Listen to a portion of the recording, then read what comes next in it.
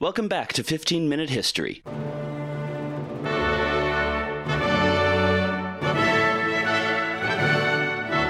This season, Joe and I are going to bring you stories of heroes in history and the lessons they teach us today. Through a mix of biographies, events, and even some interviews, we want to inspire you, our audience, and remind you that there are still heroes in our world today. We will have more to say on this theme in our official Season 6 opener in a couple weeks. Joe and I also thought it would be fun to intersperse some Redux episodes from older seasons with upgraded audio quality and new discussion segments. In our first planning meeting 2 months ago, we agreed that In War and Peace, the House of Windsor should be our first Redux episode. With the loss of Her Majesty Queen Elizabeth II last week, it seemed appropriate to rearrange the schedule a bit. A discussion on the royal family with a special guest or two will follow next week, and then we'll kick off the new season on September 26th. So let's get started. In the midst of the First World War, as Britain and Germany were locked in a titanic struggle for the mastery of Europe, anti-German sentiment ran high on the streets of the United Kingdom. It reached its peak in March 1917 when German Gotha G4 bombers attacked London and other cities in southern England. The name Gotha became a household name for all Britons, but it was already familiar to many. The royal house of Great Britain at the time was the House of Saxe-Coburg and Gotha, taking its name from Prince Albert, the husband of Queen Victoria. King George V, Victoria's grandson, was advised by Prime Minister David Lloyd George that some of this anti-German sentiment might transfer to the royal family. The king initially dismissed these concerns, but later that year when his cousin, Tsar Nicholas II of Russia, was forced to abdicate and the specter of republicanism arose in Britain, King George issued a proclamation. Now, therefore, we, out of our royal will and authority, do hereby declare and announce that as from the date of this our royal proclamation, our house and family shall be styled and known as the House and Family of Windsor, and that all descendants in the male line of our said grandmother Queen Victoria, who are subjects of these realms, other than female descendants who may marry or may have married, shall bear the said name of Windsor. With this declaration, George V created the royal house which still reigns in the United Kingdom under its current head, King Charles III.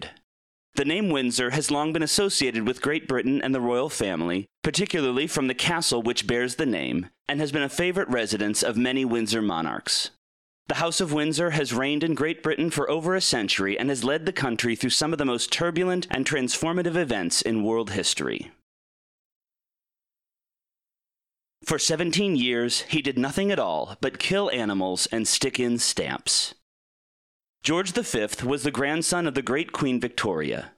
Born in 1865 to the future King Edward VII, he was not expected to inherit the throne until the death of his elder brother, Prince Albert Victor, in 1892.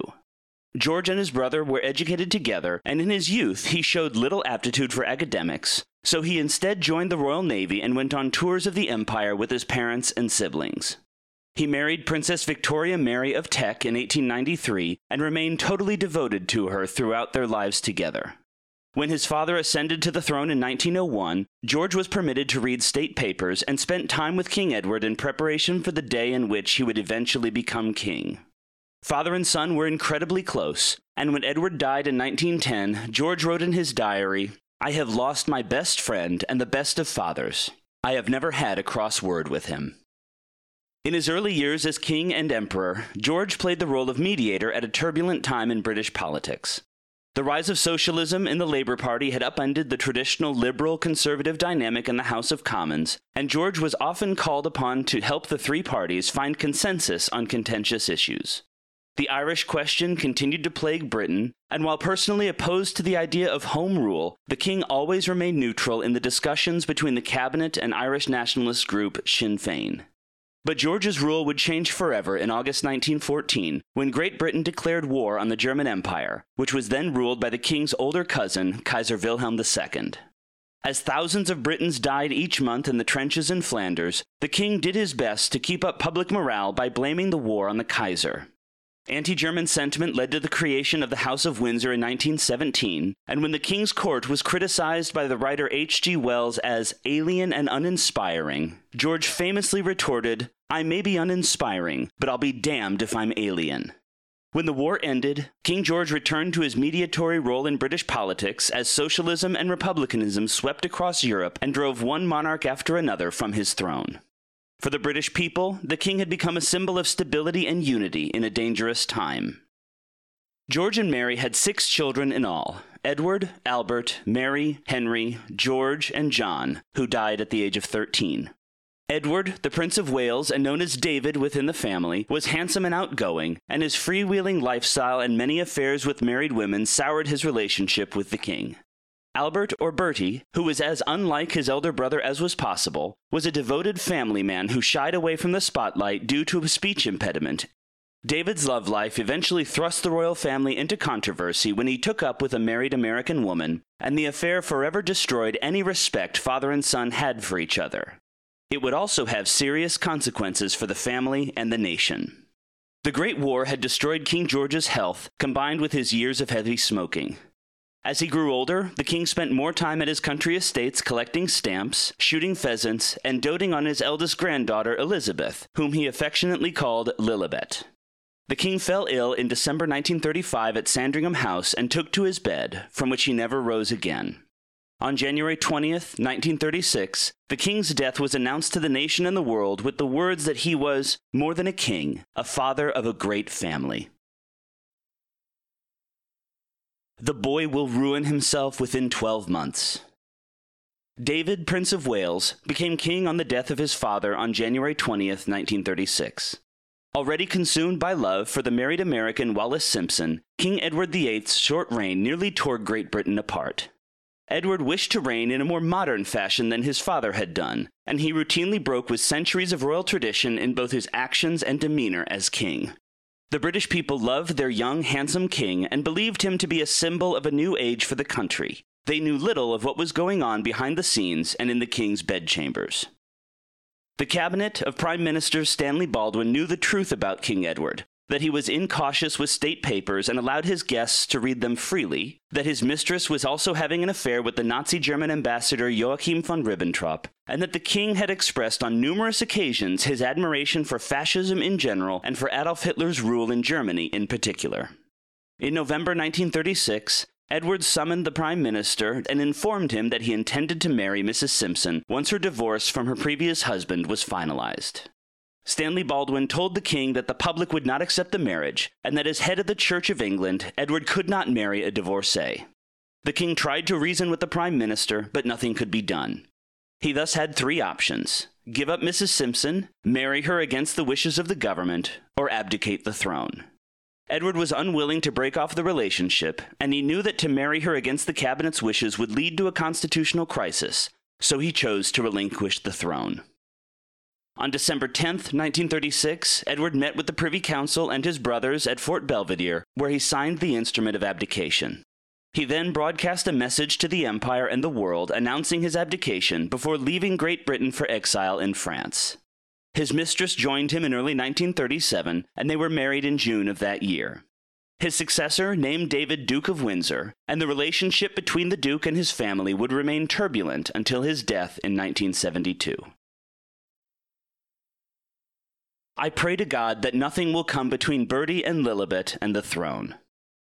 In many ways, Prince Albert Frederick Arthur George was the image of his father, King George V.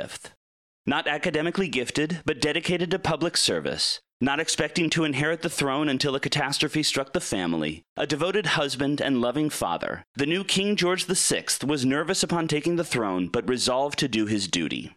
In a letter to his mother, Queen Mary, he wrote of what happened when he learned of his brother's abdication. I broke down and sobbed like a child. The coronation of George VI and his wife, Queen Elizabeth, took place in May 1937, the date which had been planned for Edward VIII, and almost immediately the new king was thrust into the perilous situation developing in Europe. German and Italian aggression in Africa and Spain brought the continent ever closer to war, and the governments of Stanley Baldwin and Neville Chamberlain desperately hoped to appease the fascist dictators. George VI initially supported the policy of appeasement, and continued to do so even after the outbreak of war in 1939. As the Germans swept across France in May 1940 and Chamberlain's government collapsed, the king made it known privately that he hoped Sir Edward Halifax, one of the architects of appeasement, would become prime minister and open negotiations with Hitler. However, the consensus among the people and the House of Commons was for a more aggressive man to take the center chair in Downing Street, and the ruling Conservative Party bypassed Halifax for Winston Churchill. This decision, initially opposed by the king, would ultimately define his reign. Churchill and George VI had come into conflict in the years before the abdication crisis, and the politician had supported Edward VIII until he relinquished the throne. Churchill's reputation as the man who had cost thousands of lives at Gallipoli during the Great War, combined with his aggressive tone when describing the dangers of appeasement, had made him unfit for national service in the king's eyes. Their first meeting was quite cold and formal, but over the course of the wartime years they grew close and came to see eye to eye on the need to defeat Germany and win the war for the cause of world freedom. When some Britons urged the king to depart the country for Canada as the Germans prepared for an invasion, George VI received Churchill's warm support in his resolve never to abandon his post. During the Battle of Britain, the two men toured bombed-out areas and boosted the morale of the common people, which historians have said did as much to keep Britain fighting as did the bravery of her pilots. When victory came in May 1945, the king invited Churchill onto the balcony at Buckingham Palace to receive the adulation of the crowd, and he wrote a heartfelt letter of condolence to the Prime Minister upon his electoral defeat later that year. The peace that followed the fall of Nazi Germany and Imperial Japan was turbulent for Great Britain, and the king's health soon began to fade, exacerbated, like his father's had been, by his heavy smoking of cigarettes. Britain's strength had been sapped during the war, and she was unable to hold her colonial empire together.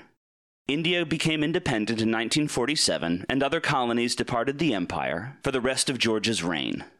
The king spent much of his time with his family or on tours of the empire until 1949, when a journey to Australia and New Zealand had to be delayed due to a serious illness. George never fully recovered, and his daughter Elizabeth took on more royal duties as heiress presumptive. She completed her father's tour in 1950 and was by his side when his left lung was removed a year later after a malignant tumor was found. On January 31, 1952, King George accompanied his daughter to London Airport to see her off for a second tour of Australia via Kenya. It was the last time the two would see each other. George VI died in his sleep a week later on February 6th, and the princess flew home from Kenya as Queen Elizabeth II. It has always been easy to hate and destroy. To build and cherish is much more difficult. Elizabeth II was the longest reigning monarch in British history, as well as the world's longest reigning female head of state. Coming to the throne at the age of 26, the youngest of the Windsor monarchs, her reign saw the most incredible changes in British history since the end of the Middle Ages. In 1952, Great Britain stood as one of the world's leading powers, a victorious empire who had crushed the monstrous tyranny of Nazi Germany and whose flag flew over a quarter of the Earth's surface. Today, Britain remains a strong nation, though one with significantly diminished influence. The post-war rise of the United States and the Soviet Union supplanted the old European imperial powers, and the strain of war led to the collapse of the British Empire. Yet Elizabeth's steady hand and wise counsel balanced the British ship of state. More than any of the other Windsor monarchs, Queen Elizabeth lived two lives. In public, she was always serene and detached from the day-to-day political and social movements of British life. Having been served by 15 prime ministers of both Labour and Conservative parties, she remained independent and neutral in political matters, though the British press often speculated about her private views. Royal commentators observed that her attitude must have been the product of her upbringing by George VI and Queen Elizabeth, the Queen Mother, both of whom taught her from a young age that her duty was to the nation first. As Queen, Elizabeth was a model constitutional monarch, one who reigned but did not rule. The Queen's private life was far more turbulent. She adored both her father and grandfather, and royal watchers believed that her toxic relationship with her uncle Edward, Duke of Windsor, stemmed from her belief that his affair and abdication contributed to both men's early deaths. When her younger sister Margaret sought permission to marry a divorced man, the Queen forbade the marriage. She remembered how a royal scandal involving a divorcee had brought down her uncle and driven her father to the throne, and she was determined never to permit this to happen again. Sadly, divorce remained a constant menace to her family as one royal marriage after another fell apart, most famously and publicly that of her son, Prince Charles, to Diana Spencer.